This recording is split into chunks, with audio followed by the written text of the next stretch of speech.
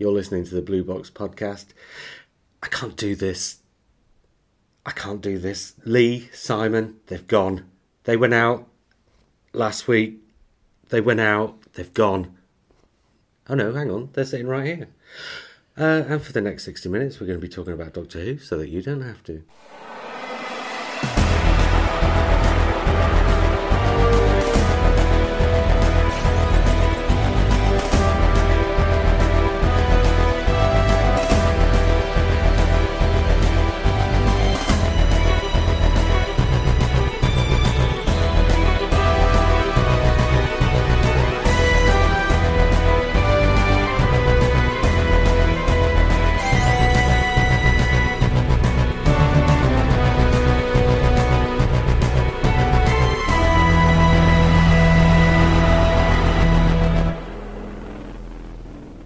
Hi, I'm JR.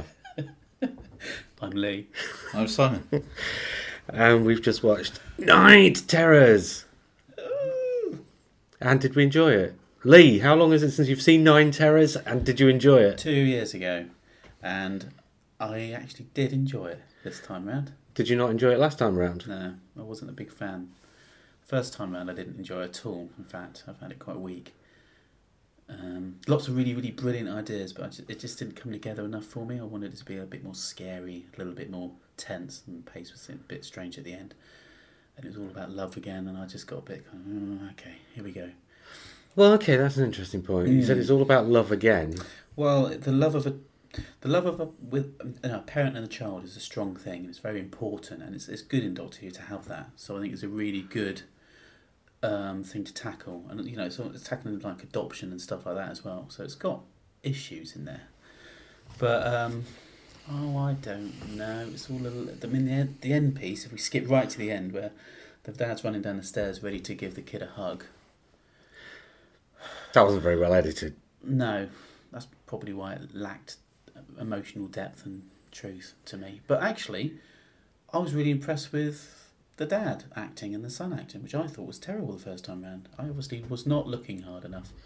Oh, I loved the dad and the son the first time around.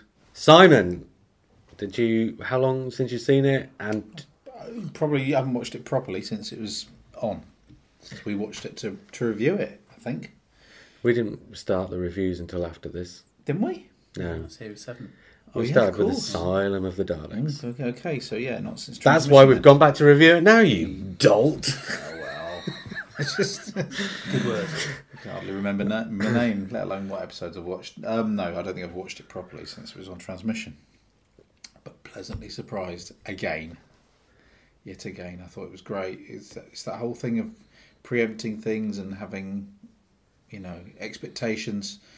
Mark Gatiss' name attached to it. I mean, not cynical, but it's like, oh, is it going to be a good one? Is it going to be a not so good one? And second watch, much the same reactions as Lee, and I just thought it was a classic Doctor Who story, classic Doctor Who episode, template to a degree, but it's one of those ideas where you think, why have they never done that before? I've read short stories. Very much in that, but it's never been done in the series like that. Actually tackling how many children watch Doctor Who and then they have nightmares in their bedroom. It's never been tackled before, not head on anyway. Yeah, and that really did. Okay, bad stuff out of the way first. Well, cinematography was amazing. Yes, is that the bad stuff? Is it? No, well, I'm heading towards that. Cinematography was amazing. As far as the pictures and the editing and the pacing and the music even is concerned, the only bit that doesn't really work is the bit where he's running down the stairs at the end, right? Apart from that, the photography, the editing, the music, the whole sound ambience, because there's a lot to do with sound in there. As he says, the stuff with the lift and the child's voices, the doll's voices. It's all done really well. We'll talk in a minute about whether it works on another level. My only problem with the way it looks is, and I suppose this is just something that you can't really do anything about it, but inside the doll's house, in HD, that's not a doll's house. And there's not really a lot you can do with It's it. a National Trust House, isn't it? Again, it's one of those Probably. things that look good on paper. Yeah, the dad defends them with an oversized pair of scissors. And it's like, yeah, that looks great on paper, and it's all very Planet of the Giants, but it didn't really work, did it? I thought that was okay because it was supposed to be a pair of children's scissors, right? Which are plastic with metal blades. Okay. And they're kind of funny looking anyway. So I thought that was okay. And the stuff with the candles, with the little things inside, was just about all right. That was all right. The lantern, apart from the fact where she said, "Oh, there's a switch under here," and you think, yeah, the switch would be about 2 inch square, wouldn't it? Yeah. But I thought that he kind of created this world, so it's not actually inside the doll's house physically. Oh, no. He's put them inside the dolls. He's put house. them in there, but Yeah. I would have thought that it was instead of a miniaturization thing, it's a bit more of a kind of psychic thing. Like going in on as Fear well. Her. Yeah.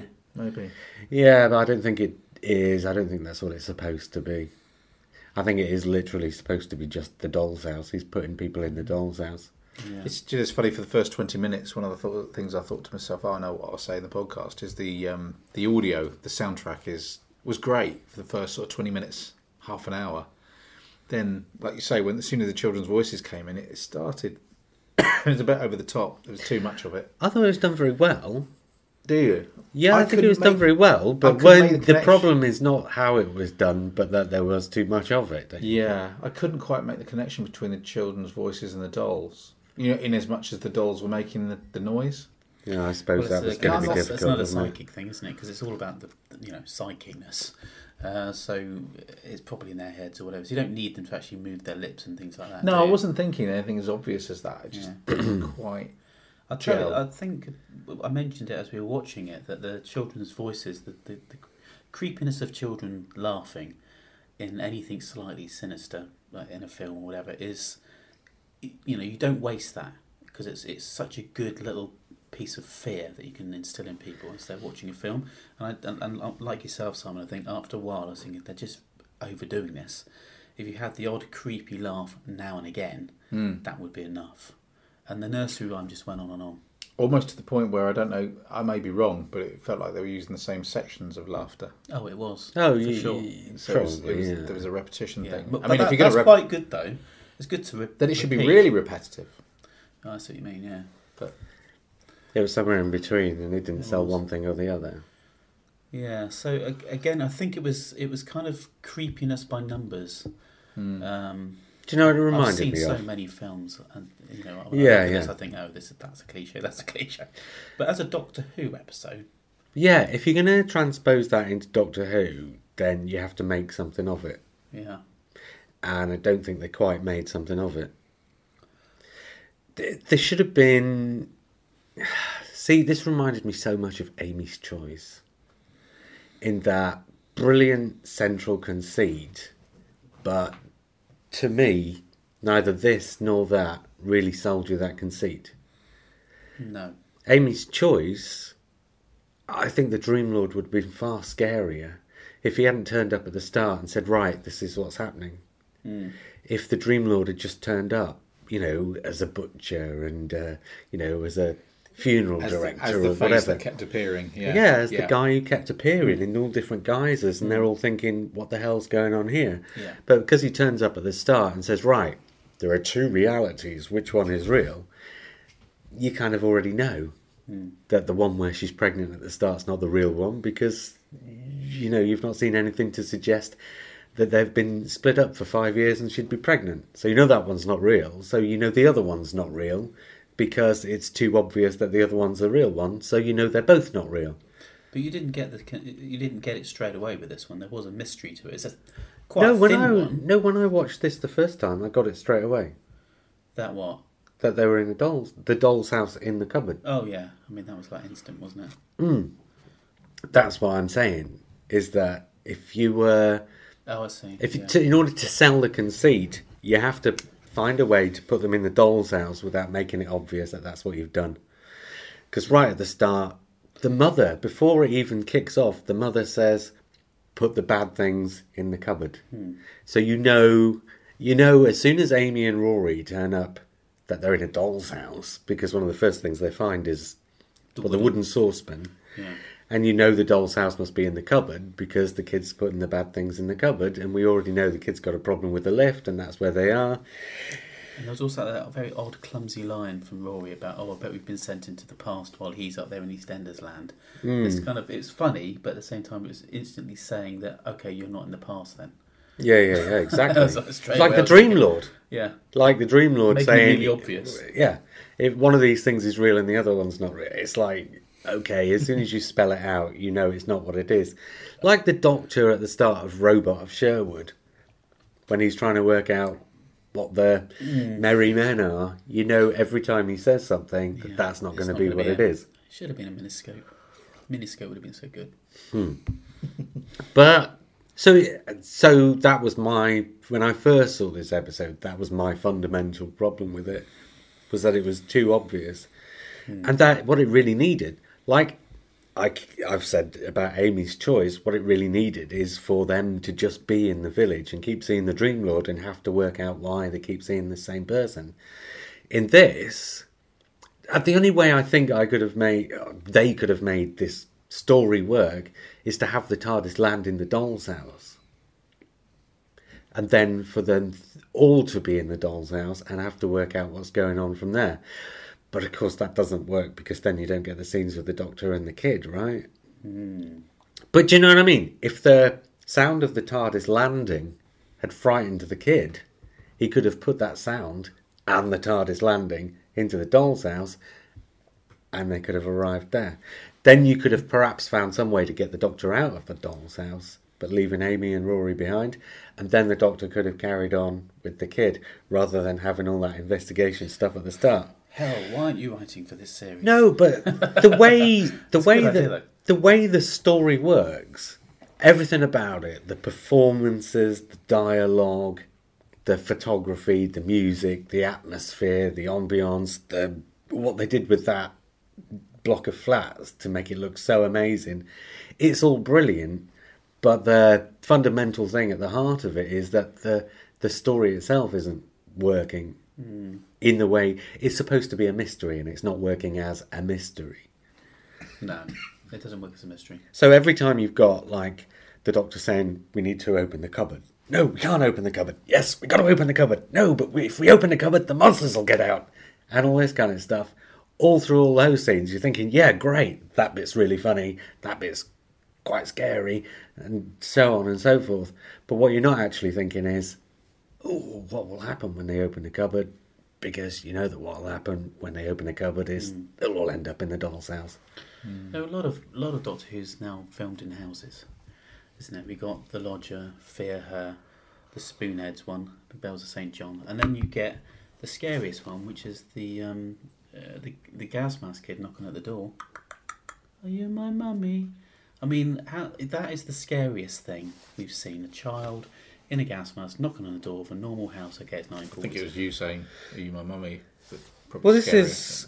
But it is scary. It's that scary. So how come that can be really terrifying for adults and children? Whereas you sit and watch Night Terrors and it kind of washes over you. Washes over me anyway. I mean, I enjoyed it, but it doesn't put any fear into me. Nor did it put any fear into my son when he was watching The only bit that made their hair stand up on the back of my neck was when the dad works out what he needs to do in order to save the day. Oh, really?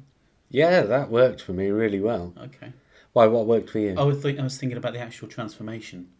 Oh no, that was nice, but it wasn't a hairs on the back of the neck moment.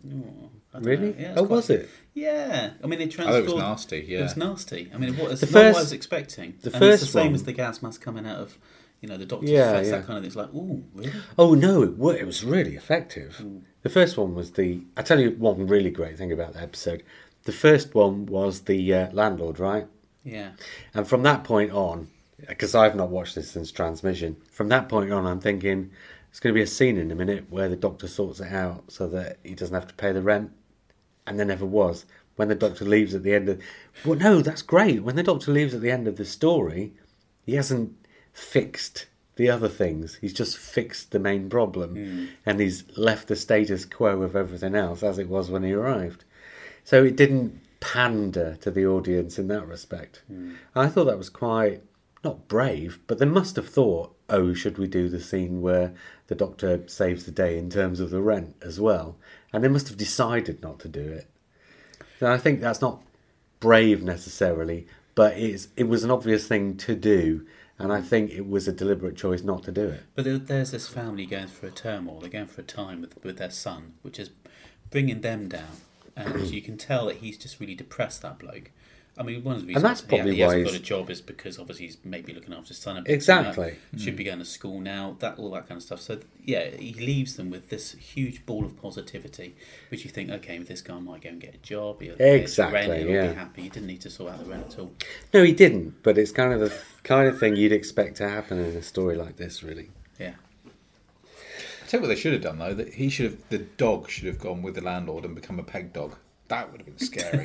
No, honestly, I honestly think 10 kids minutes would have to found that say a bit that's freaky. Yeah. The dog had changed as well. The dog with the human head in Invasion of the Body Snatchers, the 70s one. Oh my God, yeah, that's so creepy. Forgot about that. I tell you what, the Peg Doll character options toy is fantastic. They did of the soldier, and they were going to do an Amy one as well, and they never did. That would have been great. I remember you saying that at the time how good they were. Oh yeah. But do you think that soldier was put in there as a bit of an homage to the mind robber? Yeah, possibly. But actually, I seem to recall when the episode was coming up and people had seen pictures of the Peg Doll soldier, that people were saying, "Oh, is this some kind of sequel to the mind robber or something?" I seem to remember. Well, it's in the same kind of universe, isn't it? It's the surreal Doctor Who episode that we normally get once in every series. Well, I suppose so. There are other brilliant things about that episode. And I think, well, as parents, the bit at the end where fatherly love saves the day, Lee's shaking his head. No, I'm shaking my head because I didn't like it up to the point where that shot where the boy's crying, he goes, "Daddy!" And it got me right here. Oh, yeah, no. And I thought, oh, you swines. Yeah. That's actually The fine. kid was great. Really good. Best Yeah. thing in it, I thought. And going back to the audio, his breathing, the use of his breathing at the start was amazing. Really good. And his blinking, actually, visually, his little ticks and things he does. Yeah. Yeah. I was guilty of saying out loud before we started watching this that I didn't think the dad and the son were particularly good actors, or that I didn't enjoy their acting the first time around. I think I must have got that confused with somebody else, some other... Nightmare in Silver. Might be that. No, he was actually really, really good. The kid. And the Yes, dad he was. actually was very convincing as well. Daniel Mays. He's a great actor. Yeah. And he normally does really sort of hard-bitten stuff. I know And what it this was. is different for him, and he was really good. I Yeah. know what it was. It's the Idiot's Lantern. That's what was getting me. The father and that, I think it was... Oh, yeah. Oh, yeah. No, this was fantastic. It was. But the ending really works. The way people will say, "Oh, it's a love saves the day" ending, but actually, the way it's explained by the Doctor is perfectly logical, and the way it's done on screen, apart from that naff bit where he runs down the stairs, works brilliantly. And the hairs did stand up on the back of my neck as soon as you see in the dad's face that he's realised what he's got to do. From then to the moment where he hugs the son and says, I can't remember what the line is, but he says, "I am your father and I won't ever send you away," or whatever. I thought that worked brilliantly well. It was guilty, though, of having that info dump at the end. That kind of thing where the Doctor has to say everything in 3 seconds flat. Yeah, but Matt Smith does that so well. He does it so well, but it's like, oh, I know what he is. He's a tenser. Ba ba ba ba ba ba ba ba beep beep beep beep ba ba ba ba. And in 3 minutes, you get the entire story all wrapped up in a nutshell. Yeah, but that's the thing with the 45-minute episode. You either got to do it or else kind of lose something somewhere else. You drop it through. But anyway, that's moaning, isn't it? I actually really Well, no, enjoyed it. because you do find out, like 15 minutes before that the kid's an alien, right? No, you suspect it, don't you? Because he says, "What are you, George?" or "Who are you?" Yes, 'cause Yeah, they're and looking then at he each says other. to the dad he's an alien. Oh, right. He says that way before the "you're a Tenser" thing, I'm sure of it. But then there's this thing about the magpie adapting, its surroundings. It's basically the info dump about its species. Yeah, but then that's kind of they're given... I mean, that happens in all Doctor Who. At any point when they find out what the alien is, they're going to have to explain it to the people who don't know what the alien is, what the alien is. I mean, even in a Dalek story or a Cyberman story, you'll have that kind of thing somewhere along the line, generally. And yeah, you kind of do. It's just kind of part and parcel. Look at how they did it in Aliens of London with the Slitheen. I thought that was one of the parts of Aliens of London that didn't work. The Slitheen, what could it possibly be? Let's narrow it down. Because either the Doctor would know or he wouldn't. And narrowing I it... quite liked that scene, actually, I think, because it was showing us a different type of... showing us the Doctor's way of narrowing things down in a tense situation. Because you imagine this guy having billions of information up in his head, and he's got to try and work it out. It's the same with David Tennant when he rubs his head and he goes, what am I missing, what am I missing? And two things... Yeah, Matt Smith did that in here with the photographs. It's the doctory way of doing things nowadays. And even... Yeah, but in... Apparently, shut up, you know. Yeah, but in Aliens of London, it's, right, what do we know about these creatures? Don't like vinegar, etc., etc. And he narrows it down like that. And the way he narrows it down like that, I just don't think is believable, because he'd know instantly. Couldn't do a Rubik's Cube, though, could he? I know, that's disappointing. Oh, Matt Smith in this. Yeah, has the Doctor ever done a Rubik's Cube before? I think he has. I'm sure he has. Doesn't he solve it while he's talking to somebody by accident? Wasn't that the Tom Baker? No, it wouldn't be Tom Baker. It'd be new series. They wouldn't have things like Rubik. They wouldn't have things like time travel show, JR. Maybe it's one of those thought processes, No, isn't it? Rubik's Cube was around at the time of Tom Baker, but in Tom Baker, they were very careful not to put any... That's true. So it wouldn't have been then, it would have been in the new series. Pop culture, it's something that Doctor Who very much avoided during large parts of its history. Until we got into the Virgin novels. It didn't avoid it altogether. In the 60s and early 70s, you had pop culture references every now and again. Evil of the Daleks and Spearhead from Space have got pop songs in them, and that's... You know, as several of the stories do as well, I think. Of course, Big Brother. Oh, yeah, coming into the new series, obviously, yeah. Yeah. I just think it's one of those decisions I think you'd probably think about, right, would the Doctor do a Rubik's Cube while he was talking to someone? And then you sort of think, well, does that make it look like he's being nonchalant about the problem that he's trying to solve? So it's a tricky one, isn't it? Well, also, this is the 11th Doctor who's already been through the lodger and doesn't know anything about life on Earth, sort of being a normal person who does do things by accident, like being a brilliant footballer. So I guess you could put being able to do a Rubik's Cube, you know, without even thinking about it, down to the same thing as being able to play football without even thinking about it. Or else you can just use it to show something else about the Doctor, that for once the problem is such that you can't even do the Rubik's Cube offhand. Yeah. Just like a man having to think of one thing about one thing every time. That's it, yeah. I mean, the obvious thing to go for would be that he would be just talking to someone and maybe you'd be hearing this click, click, click, click, click, and then he just does it. And you just think, yeah, it's kind of... Yeah, best put that one in the wardrobe. A little bit corny. See that in the wardrobe? Yeah. Yeah, well, that was the point. The reason he had the Rubik's Cube, I mean, they could have had anything, but he needed to have something that he needed to find somewhere to put so they could bring the cupboard into it. And if he finishes the Rubik's Cube, he doesn't want to get it out of sight because he'll be proud of the fact that he's finished it because he's a doctor and he loves finishing things. And showing off. So it's because he can't finish it that he says, oh, it must be broken, get rid of it, get it out of my sight, put it in that cupboard. Yeah, I hate those things. Oh, best idea way, eh? Yeah, exactly. Well, yeah, because he throws it on the floor first, doesn't he? The reason I brought up the ending, though, is because, apart from the fact that I think it works logically, the one thing about it that you could have a problem with is, okay, saying love saves the day and feeling the emotion, how does that affect the physical reality of it? And because the kid is putting the things in the doll's house himself, he's obviously having some kind of telepsychic influence over them. You can believe that the kid can save the day, but in order to show that on screen, you need to preempt it somehow. You need to foreshadow it. And if you go right back to the start of the episode, when the kid's scared and he's saying, somebody come and help me with the monsters, and that arrives on the Doctor's psychic paper, that's the kid showing enough telepsychic powers so that by the end of the 45 minutes, when he does it again, you're not thinking, where the hell did that come from out of nowhere? You're actually, the preemption of it should be enough to say, right, okay, that's plausible. Yeah, and he's very powerful. It's funny, I'm more comfortable with this ending than I am with the closing time ending. Same thing. Yeah.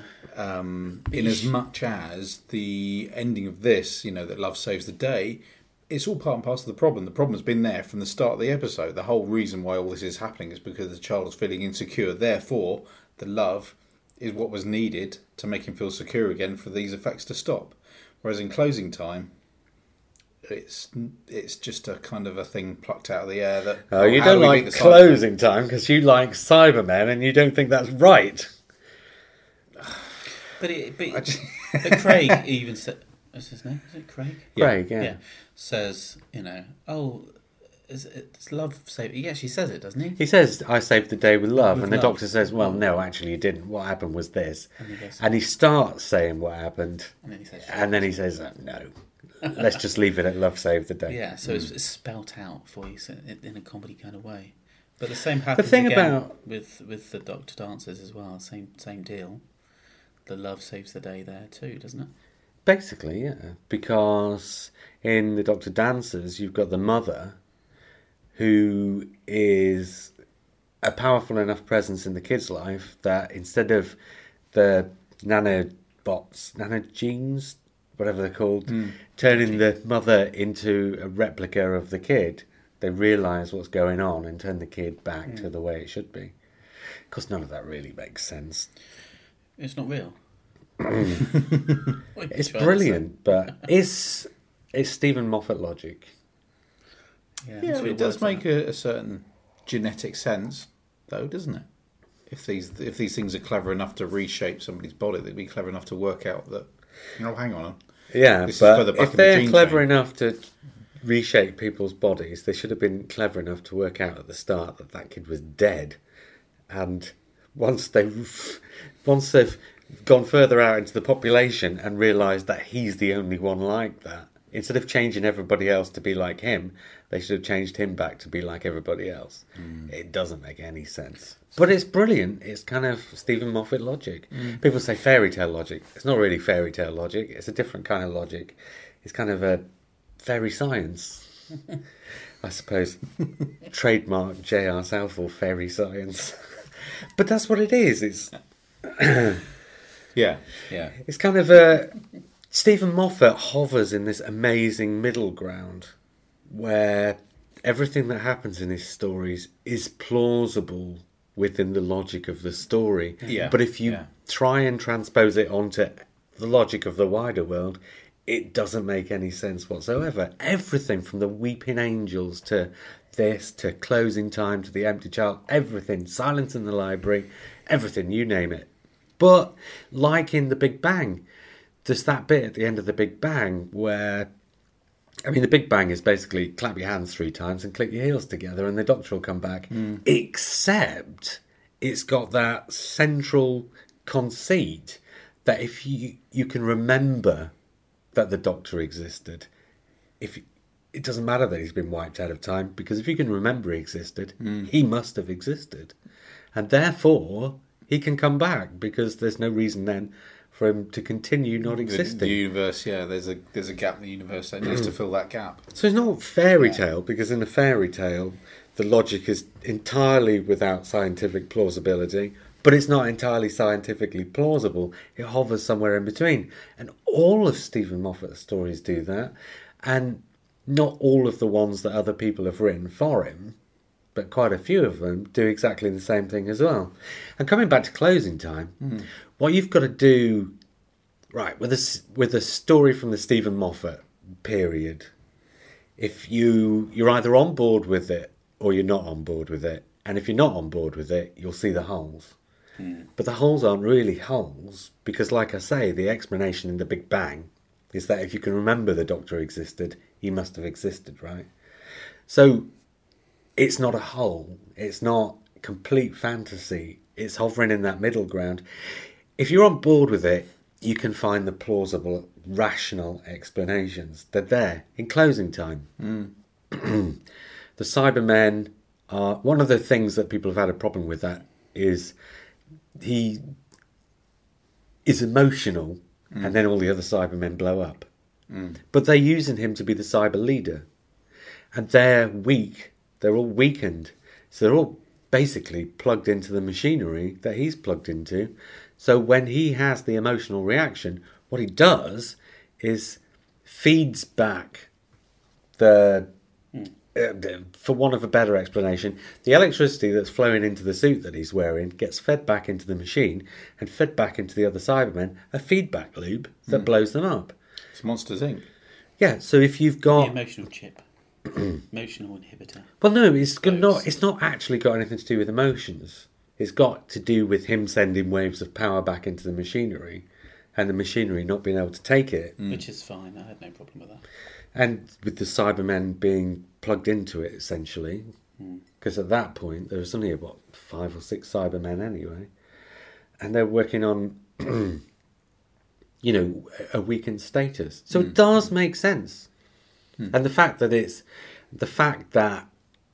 it, and this is true of Night Terrors as well, the fact that it needs to be an extreme emotional reaction in order to be able to do that is, in my mind, plausible, and that's what the story's been about.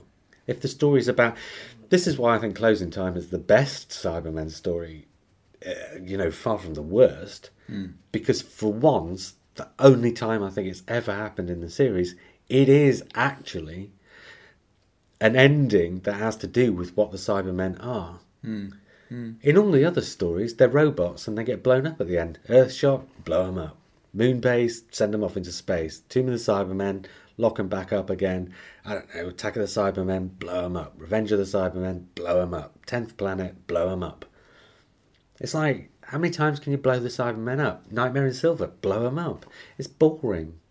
They're robots who get blown up at the end. Brilliant. This is Doctor Who. Why is Doctor Who doing something as bland as that? And here you've got, in Closing Time, them actually saying, right, this is a story about a guy called Craig. And the first time we see Craig, he's timid of his emotions. And it's all about him and this girl. And the sci-fi story that's going on in the background is kind of secondary to this. Very secondary at that point. Yeah, and then he gets the girl against all the odds. The girl he never ever thought he'd get. Against all the odds, he gets her. And in the follow-up story, they've had a baby. What more extreme expression of his joy, his emotional reaction at getting the girl can there possibly be than a baby? And so Closing Time, in spite of the fact that the baby's only really there at the start and at the end, Closing Time really is about Craig being a father against all the odds. And so when you get to the end of Closing Time, it's, to me, absolutely logical the way that story ends. Actually, as a parent, that's quite a nightmarish situation, isn't it? To think that something could take away your connection with your child. Yeah. God, And then to find out It's that, the most actually, no, it can't. It's So. the most terrifying thing ever. If you ever lost a child, right? Oh. like most of us have done, probably in a crowded street or whatever, and then you find them again. The well of emotion inside is absolutely outrageous. It's like you cannot explain that to anybody who does not have a child. It's impossible. So with this Craig thing, I know it was a little bit soppy at the end, but I totally believed it because I know emotion is a very powerful emotion. Well, you know what I mean. A very powerful force. It's a powerful force, yeah. And here we're seeing, you see many times in sci-fi stories and all this kind of stuff, and people will say telekinesis or whatever, or in something like Poltergeist. I mean, the rational explanation for poltergeists is that teenagers are going through such emotional reactions that actually they're exerting a sort of telekinetic electronic force on, things that are surrounding them and causing books to fall off shelves and stuff like this. Through, I don't know, vibrating the house or whatever, because there's such an extreme chemical reaction going on inside their bodies. And this is just, closing time is just essentially, we've gone way off topic here, but not really. Closing time is just an extension of that, really. And then Night Terrors, all the things we've just said about closing time and the sort of emotional thing that goes on at the end of there, you've got it here, but it's not from the parent, it's from the child. But the fact that the parent is having the same thing is what triggers it in the child, so that the child can put everything back. I thought what was really exceptional about this episode is that this child's an alien, a cuckoo in the nest. But this man and this child have had 8 years. And after 8 years, especially as the child has inadvertently or subconsciously, whatever, put this, what do they call it? The psychic force that makes him forget. The perception filter. The perception filter around the guy, so he has no idea it's not really his kid. So he's, all this 8 years, he doesn't know it's basically an adopted kid. And I like the fact that the perception filter that does make him forget and make him, love the child or whatever, is the child doesn't actually know it's doing it. No, exactly. That's a really nice idea. It's brilliant. That it's a survival technique. Yeah, the child doesn't know he's adopted.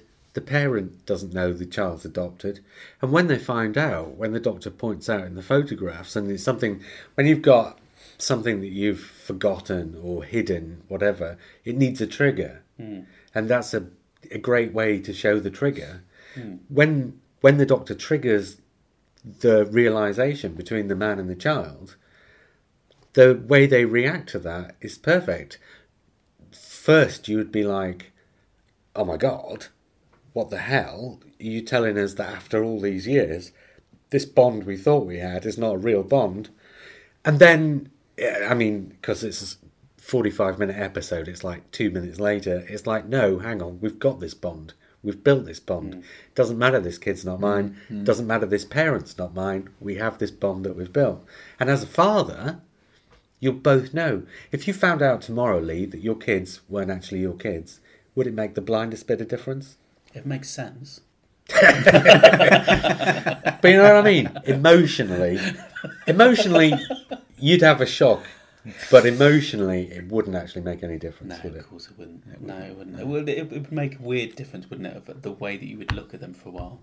And I'm sure that that's what would happen with this situation, that he'll be looking at him differently for a long time. But like the doctor said, with this particular alien, he can be anything you want him to be. So that's a great kind of gift, that you've got a magpie alien child who, if you want to bring him up to be the best engineer in the world, he probably will be, because he can adapt to his situations brilliantly. His acting was really good, wasn't it? I can't stop thinking about how good that kid was. And how yeah. You said something interesting about him being in the room being filmed.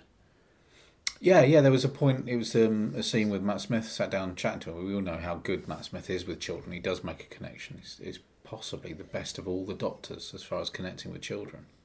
Though I've seen some Capaldi where he's just it's just wonderful. But Matt Smith, absolutely gets down to their level and charms the socks off them. But there's that scene where he's sat on the bed with him and he's chatting and he's showing his screwdriver what it does and all that sort of thing. And there's a moment you're just looking at the child and you suddenly think the child doesn't actually appear to be acting at all. Doesn't even seem to be aware of the camera. And that is quite something else. Is that from the directing, or do you think that it just genuinely is? I think possibly Between the director and the actor. So who was the director for this one? Richard Clarke. Richard Clarke did Human Nature. Oh. This is very different though. I wonder whether they just left the camera running and just let Matt Smith have a do conversation his with the child. stuff. And, Interesting to see. So they both became... Was there a confidential with this? There would have been, yeah. Yeah, I'll have to go back and have a look. I don't suppose there was time to do a lot of that kind of thing. No. But, it's the kind of thing I suppose you could do fairly quickly. Matt Smith, here's what you need to do. Kid, this is basically what you need to say. You two just work it out between you how you'll get it out. And we'll just point the cameras at you. And there was some odd stuff going on with cameras. The bit when they arrive in the doll's house, there's a lot of cameras sweeping over staircases for no apparent reason. You know what I've been saying the last few weeks about the way you use your camera should represent something about... Storytelling, and the way the cameras are sweeping over staircases is like... is that actually supposed to represent the dolls coming at them? Because it didn't seem to be, really. Didn't we have the same effect on the last episode we watched, where there seemed to be two sections of direction, where the outside footage seemed to be far... Oh, was it Tooth and Claw? Yeah.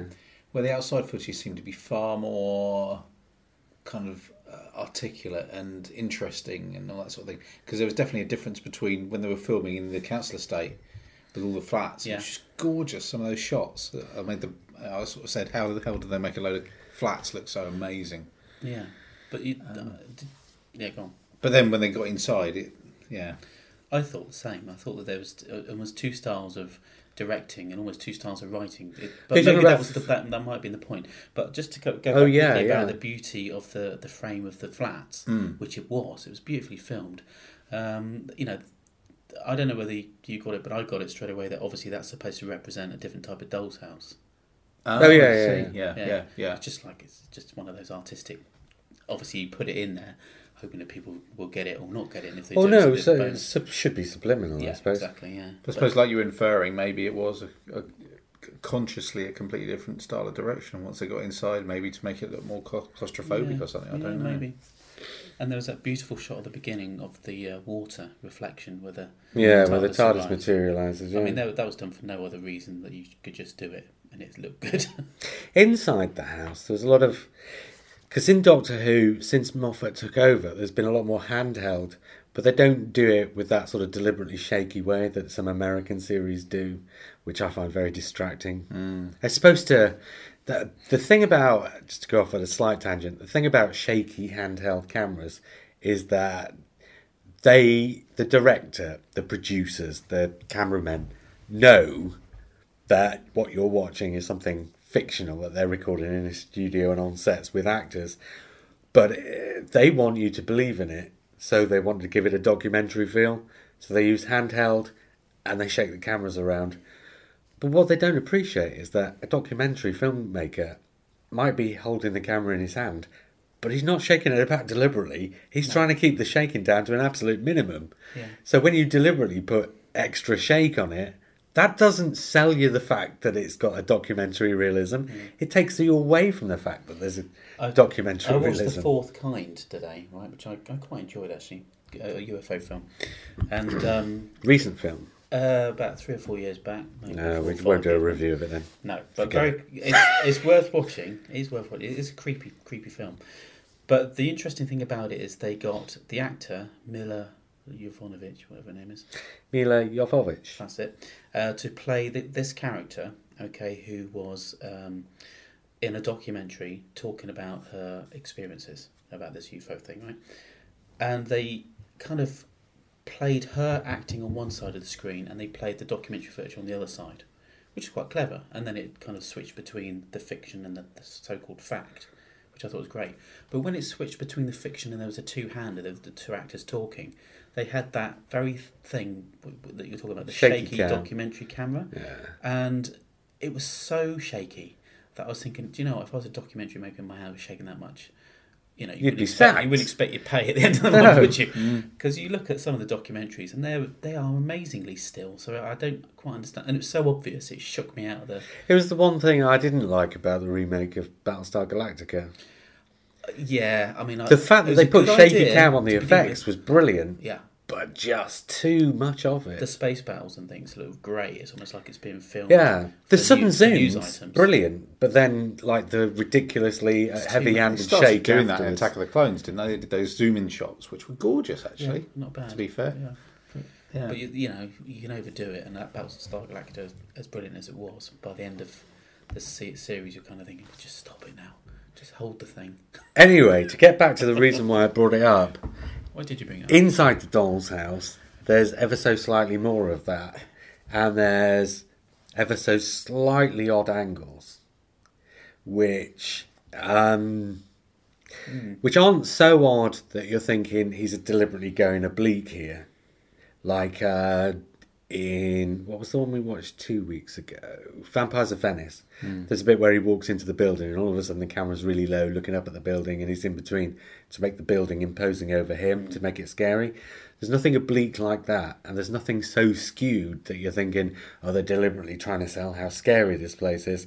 But what you've got instead are just slightly skewed angles. The kind of slightly skewed angles you'd get, in fact, if you had a little handheld camera and you'd actually put your hand into a doll's house and were trying to get around the tiny corridors. I thought that was clever. Actually, I didn't think about that, because there were bits of it which I was thinking you could lower that down a bit to make it more effective in your filmmaking. Whereas it did feel a little bit not thought out in the camera movements, but maybe that was the point. Apart from a great kind of shot from behind one of the peg dolls as they're walking up the stairs from this darkened room, and then it creaks its head round. That was lovely. That was a really good shot. Actually, But the the first few so times you just get the peg dolls where the first one runs across the background and a door in the distance. But that wasn't a peg doll, was it? Because it Yeah. had a normal sized head, No, it didn't. didn't it? No, it was peg doll. The second one was. The Yeah, no, the looked first like- one was peg Was doll it? as well. Yeah, It's I'm moving sure. quite quick though. was I moving liked. quite quick. I liked And the it idea was of them. quite a distance away, so you didn't quite get that. Yeah, large objects look smaller in the distance. Lee. Is that why I you're know, sitting so I've far got new away? glasses. Wasn't that a terrible Meatloaf song? Yeah, one shot. That's my favourite shot in the whole thing. I mean, it took me back to a comic strip. I may have got this wrong, but there was a comic strip ages ago in a run of Captain Britain. I've got a feeling it was written, was it Jamie Delano or Alan Moore, one of the two. It's drawn by Alan Davis, my favourite artist. And there's an episode called Tea and Sympathy, where Captain Britain, the superhero, comes back to this girl's family, and he sits down and has a cup of tea with them. And it's an episode of the comic strip. There's a bit of action towards the end, but there's this lovely domestic moment. And I just remember some of the frames just being lovely, where it's just people making cups of tea and things like that. And there's that gorgeous frame where the serving hatch almost becomes a frame in itself. So you've got the whole room and then this small little action area on the screen. Little section where everything's happening, with the doctors flying around making a cup of tea. Yeah. And they repeat it. I think it's about halfway through the episode, and then they repeat it again when the mum comes home from work. This is kind There's of... three lots of tea. There's tea at the beginning in the Yeah, TARDIS. Which but it's is just like that particular shot where you just see the doorway into the kitchen, but all the action's happening in the serving in the hatch. serving hatch. Yeah, that's a great scene. Yeah. That's kind of what this episode is doing, isn't it? In fact, Matt Smith almost even says at the start. There's that piece of dialogue where it says, I think, is it Rory who says, hang on, I thought this was going to be about history and planets. What are we doing here? And the Doctor says, it is about history and planets, and today we're doing domestic, whatever the dialogue is. It's about the scariest place in the universe. Oh, that's a gorgeous line. The scariest place in the universe is Charles' bedroom. So true and so representative of Stephen Moffat's Doctor Who. But I thought that whole bit, that whole section of dialogue, was really representative of Stephen Moffat's Doctor Who. It's about history and planets. And Stephen Moffat is the writer who put historical sequences into stories set in outer space and will put spaceships into stories set in history. You see it all the time in Stephen Moffat's Doctor Who. He mashes it all up. It's absolutely wild. But what Stephen Moffat also does, because Stephen Moffat is the writer who has kind of domesticised Doctor Who to a certain degree. domesticated. No, because I didn't want to say domesticated, because that's not what he's done. Right. So I've deliberately chosen a different way to say that word, because it's not quite that. No, I know He what hasn't turned it into a soap opera, but what he's done is he's turned it into something where it's underpinned by the central characters and their relationships in a way that Doctor Who's never done before. The old series of Doctor Who, apart from every now and again, scenes, top and tail episodes where they set it into a defined part of the canon. But the old series of Doctor Who, most of the episodes you could watch out of sequence and not lose anything from. That changed with Russell T Davies, because in Russell T Davies you were following the story of the companion, but with Russell T Davies it was kind of that you were following the story of the companion. Whereas with Stephen Moffat now, it's not that you're following the companion story, but you're following the relationship between all of the regulars. It's a story about all of them rather than being a story about one of them. Really, those first 2 years under Russell T Davies was the story of Rose, right? And the Doctor, by and large, was the still point around which Rose was rotating. But now, it's not... Night Terrors is not the story of Amy, and it's not the story of Rory, and it's not the story of Amy and Rory, but it's the story of Amy and Rory and the Doctor. And that's what I mean when I say he's domesticised it. What I mean is, he's not turned it into a soap opera, and he's not turned it into a domestic drama, but what he's done is he's underpinned it with the thing that underpins a soap opera or underpins a domestic drama, and he's telling wild, wild, wild stories on top, because he knows that if you're underpinning domestic relationship drama is strong enough, or not necessarily strong enough, but intriguing enough, you'll be prepared to accept any amount of wildness, history with spaceships over the top of it, because what gets you through is wanting to know if the relationship between Amy and Rory and the Doctor is going to be the same at the end of the episode as it was at the start of the episode. And that little bit of dialogue where Rory or Amy, whichever one, says, isn't it about planets and history? And the Doctor says, yes, it's about planets and history, but also it's about house calls. House calls.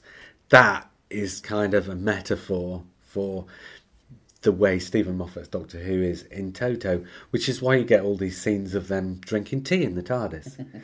You didn't get Rose and the 10th Doctor drinking tea in the TARDIS, no matter how soap opera-y some of their plot lines were.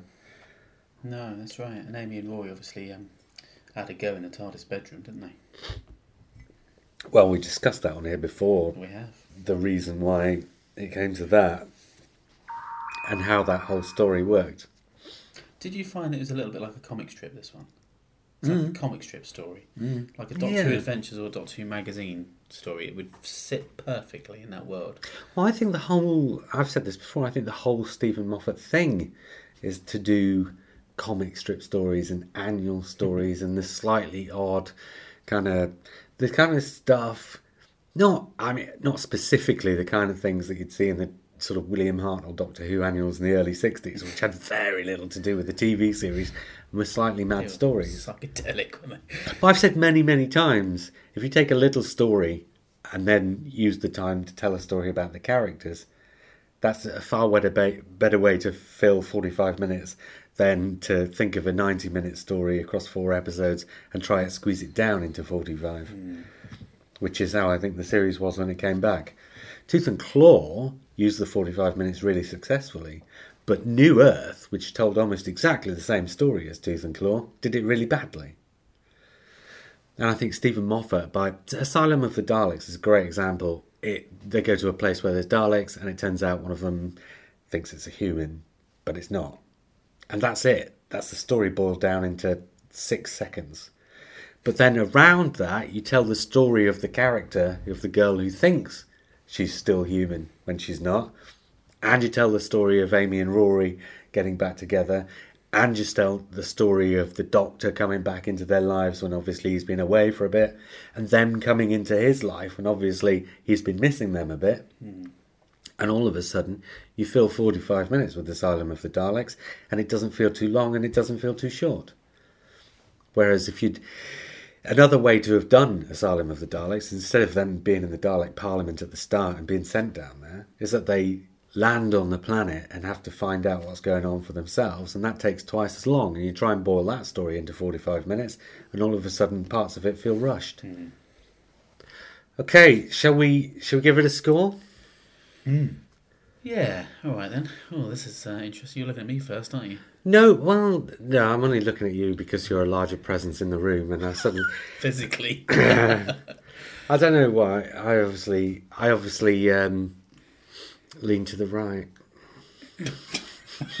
I'm not talking to you anymore. Well, except I don't. Bloody election. Yeah, let's not go into that, eh? Yeah, I know. Okay then, Simon. Yes. A score. Do you know what? As I was watching it, I was thinking, God, if this was just some of the things that were bugging me, some of the missteps with the sound, and it sounds really pernickety, I know, but Yeah, but these It could things have been on are... the verge of a 9, but I think it's going to have to be an 8.5. Can I do half point? You do an quite 8. high. I'll do an 8. I'll do an 8. It's not worthy of a 9. No, yeah. But it could have been a 9. Yeah, I'm exactly the same. I have to say, I think when I first watched this, I gave it a 7 for the magazine, but my opinion of it has definitely gone up considerably. But by the same token, like I said at the start of the podcast, I think there are a few fundamental problems with the story, the plot, that, again, I couldn't go above an 8 for it. No, if the boy had been there in the house with them at the start. Yeah, also, if they just have... It's one of those weird things, like I was saying about Amy's Choice, is like they obviously made... There's this thing about storytelling where you look at something after the fact and you say, right, if they'd have done this and if they'd have done that, then it could have been completely different. But the thing is, when you sit down to make a story, when you're the writer or the producer on something like Doctor Who, you have that idea, the idea that Stephen Moffat and whoever had for Amy's Choice, the idea that they had for this story, and that's the story you're making. And it's very easy afterwards to say, if they'd have done something differently, then it could have been a better story. But that's not the story they were telling. This is the story they were telling. The symbolism was there. The boy needed to be in the bedroom. So, again, for me, it's an 8 because it's not the story I would have wanted them to tell, but the story that they did tell it exceptionally well. I wasn't entirely impressed the first time I saw this. I was hovering around the 5 out of 10 mark when I first saw it. It was just like, this is very, very average. It's slightly better than The Idiot's Lantern. You know, I don't know. It was. I wasn't quite sure about it at all. Second time watching it, I think I disliked it even more, actually, second time round. I don't quite know why. I was thinking that it wasn't doing anything for me. I think it was the cliche thing. You know, it's like the paint by numbers horror type thing. This time round, weirdly enough, I kind of really enjoyed it. Maybe it's the Blu-ray. Who knows? But the acting. I have to say, sitting there with you two just now watching this, I was absolutely loving it. Yeah, I was really, really loving it. I don't know whether I could throw it at an 8, I've got to say, because there's still not enough creepiness in there for me. There's still that little bit at the end, that bit at the end where he runs down the stairs, which is cheesy as anything. Yeah, that bit was... It is a not lot done better, well. so I mean, I'm up in at least 2 marks, so I'd say 7. Okay, fair enough. Yeah. Right, before we move on from Doctor Who, because I'll finish that RZ9 review from last week now, I think. Because I've watched the last second half of that movie now, and oh boy, do I have some things to say about it. But before we move on to that, we're going to do something unprecedented. Well, For me. Well, no, for all of us, because normally, when a new series is coming up, Simon and I will sit... This has become our thing now. Simon and I will sit down and do a preview episode for the new series, because Lee doesn't like spoilers. So if Simon and I do it, we can talk about what's coming up as much as we like. And we will do that in 2 or 3 months, when we get towards August. Yeah. But this week, for once, Lee has been made aware of a spoiler, in inverted commas. The BBC are always sending lots of information out because they like to keep Doctor Who in the public consciousness while it's off air. Fans are always thinking about it. That's one thing, that's fair enough. But the BBC put something out like what they've put out this week, which is a week ago as you'll be hearing this, but which was like a day ago as we're talking, to keep the people who don't go on the forums thinking about Doctor Who in the downtime. And the thing that they've put out this week actually seems to have got Lee a little bit excited. When I say excited, I don't mean necessarily excited for the story, but excited to have found out this thing, which is, Lee? Which is Osgood's coming back. Not just that, But Osgood is coming back, and she is a Zygon. Well, they didn't. We hope. They didn't say she was a Zygon. They said Well- Osgood's coming back in a story which features the Zygons. Yeah, okay. If that's the case, and it is Osgood and not a Zygon, and the Osgood we saw destroyed by the Master was a Zygon, then I'm going to be well over the moon, because I really like Osgood. No, I think she's back as a Zygon. Yeah, that's what I think too. Do you know what? Do you know why I think she's back as a Zygon? Apart from the fact that just makes completely logical sense with given everything that we've seen. But I also think that... I think this is the kind of thing that some certain producers will do, is if they've got an actor who has been popular with the public, who's a good actor, who's not necessarily had a stellar career, let's say. Because, I mean, name anything else that the girl who plays Osgood's been in. Do you know what I'm saying?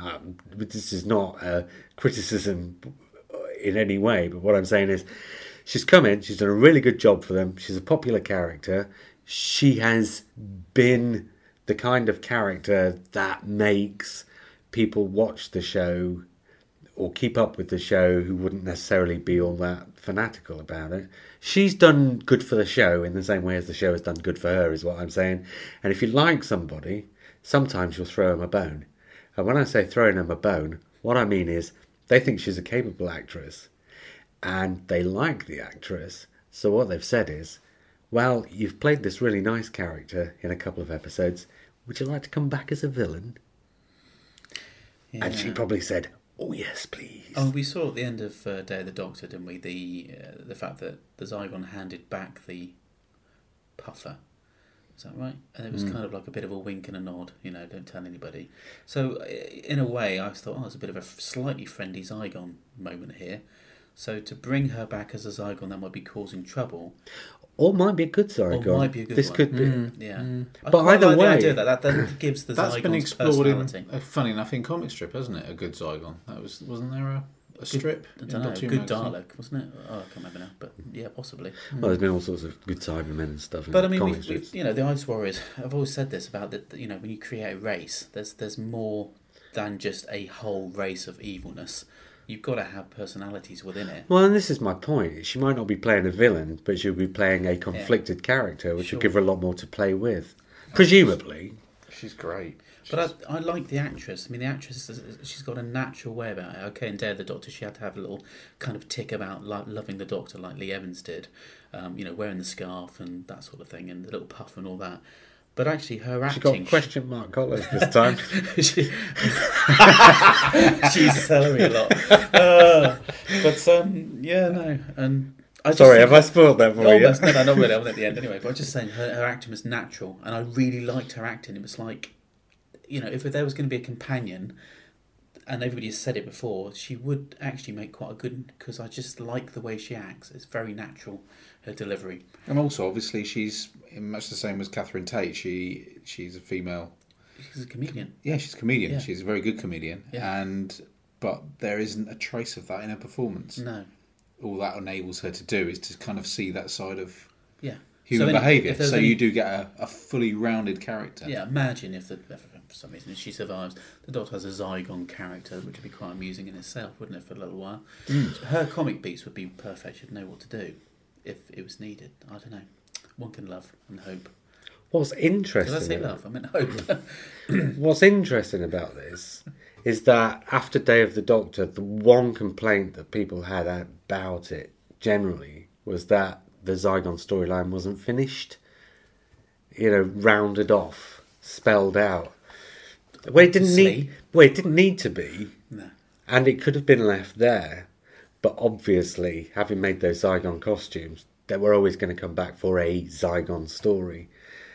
And I think what's nice about this is rather than just use the costumes for an entirely new Zygon story, what they've done is said, well, why don't we use the fact that we didn't, put a full stop on the Zygon story in Day of the Doctor, and presumably this story is going to relate back to that in a way more closely probably than sequel stories in Doctor Who generally tend to do. But you can do that with something like Day of the Doctor because it's not like anybody isn't going to remember the events of Day of the Doctor a lot better than they remember, say, the events of Night Terrors that we've just seen. It'd be hard to do a sequel that followed Night Terrors that closely, but not so hard with something like Day of the Doctor. I'm just so glad that they are doing that, because I was one of those people that couldn't really close it. I thought, if you're going to have the Zygons working with humans, you can't just leave it. You can't leave it. There's got to be something else in the future. So I'm kind of glad and hope that they do, make a big deal of this. I can't wait, actually. Looking forward to that one quite a lot. I didn't see it as the end of the story. It didn't feel like it was unresolved to me. It just felt like, there's another texture in this big Doctor Who world where all of a sudden he's got these Zygons who think they're human for a period of time, and that carries on and it bleeds into the rest of the thing. Just like, Torchwood might find a a weapon or something like that just goes into a cupboard somewhere. You know, that's You normally find that those weapons come back at some point, though. yeah. Those things are always stored away, but they're so important, or they're made a meal of, that they come back. It's the old gun thing again, isn't it? Chekhov's gun. Yeah, Chekhov's gun. Yeah, but even I was going to just briefly going back to Night Terrors when they start saying about I might pop back when he hits puberty or something like that, and I immediately said, "Oh, I'd like to see that." Yeah, I think I said the story needs to be written. We both said it at the same time. Oh, well, Yeah. Lee, I seem to recall during Series 8, at the end of every single episode when we did a podcast, you said, "Oh, that character's got to come back. Oh, that storyline's got to come back." Every single week. Yeah. And none of them did. Yeah. So we wait for the series. Series 11. District 9. We have to see whether we still got a BBC by that point. District 9. Well, District 9 is Great a film. story about humans and aliens trying to coexist, right? So, I mean, I'm not saying, oh, this is Doctor Who's District 9, but because District 9 was such a success, I'm thinking that Stephen Moffat or Peter Harness, the writer, or whoever, sat down after Day of the Doctor and said, you know where this is pointing? This is pointing to District 9. So I'm not saying That'd that... be really good, actually. Yeah, but I'm not saying that I think they'll do District 9, but I'm just saying maybe the existence of District 9 just gave them a little nod to do this story. Bring back the Scarrison. As for Mordring Undead, I think that's something that Simon and I will bring up in our own podcast in a couple of months or so. Lee's looking at me quizzically now, and I'm going to leave it at that. Fair enough. Right, what's about this R79 business? RZ9. Yeah. Well, last week I'd watched the first half of it, hadn't I? Yeah. And I said it was... I don't even really want to think about it, if I'm honest. I said it was like a sort of... It was a church thing, like a Christian thing. Lee's laughing is... Why? Why are you laughing? Let's get on with it. I want to hear what it's about. Well, how did it end? You're gonna lend it to me, aren't you? Are you gonna give it to me to watch? Yeah, I'll lend it to you. All right then. Spoil it Okay. for me. Go on. I don't think it's gonna make any difference. Okay, I'm not going to say... Well, the way the story works is that it is obviously the sort of Christian right trying to do a sort of slightly lefty type film, but putting themselves into the lefty type positions in order to say, right, we can do that. Because you wouldn't expect a Christian film to be guns and robots and spaceships and action and fighting and violence, would you? What, like the old Bible? Yeah, but you The Old wouldn't... Testament's full of that, isn't it? Apart from Wait, the aliens. no, but it is. But what I'm saying is you don't usually get that in Christian films. No, all right. So what I'm saying is what they've done is they've said, right, you like action films? We'll put ourselves in an action film and you'll see that we can do action films too. But what's the reason why it left such a bad taste is because by the end of the film, I'm not going to say how the film ends.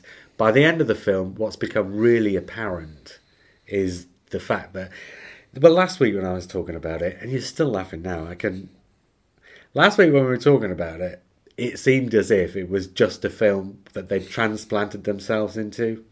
But by the end of the film, it has become apparent that they're asking you to feel sorry for them.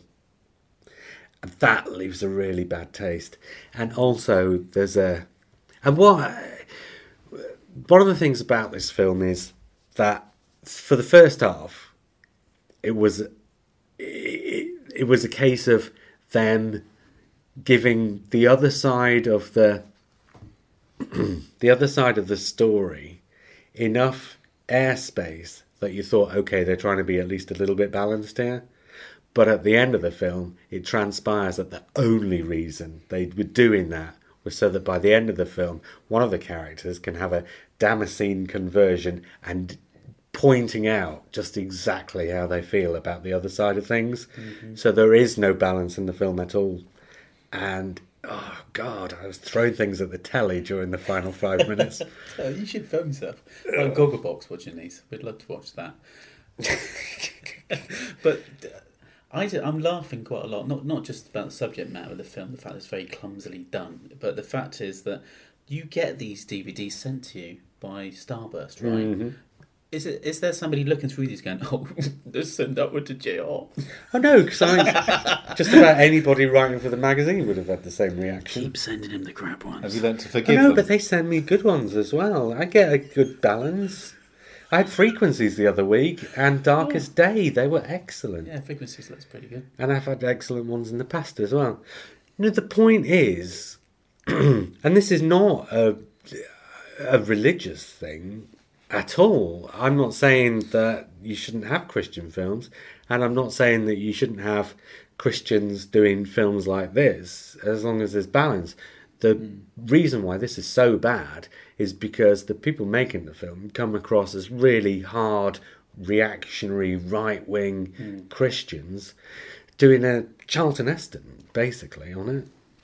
Oh dear. Yeah, Well, any good film should leave room for the viewer to make their own mind up on what they're watching. if you're going to do something political in that way, yeah, a good political film will have enough ambiguity, and this is why some of these films that have come out, George Clooney did one a few years ago, and I can't remember what it was called, and everybody was raving about it, saying, oh, you've got to watch this film because, the politics and all this kind of stuff.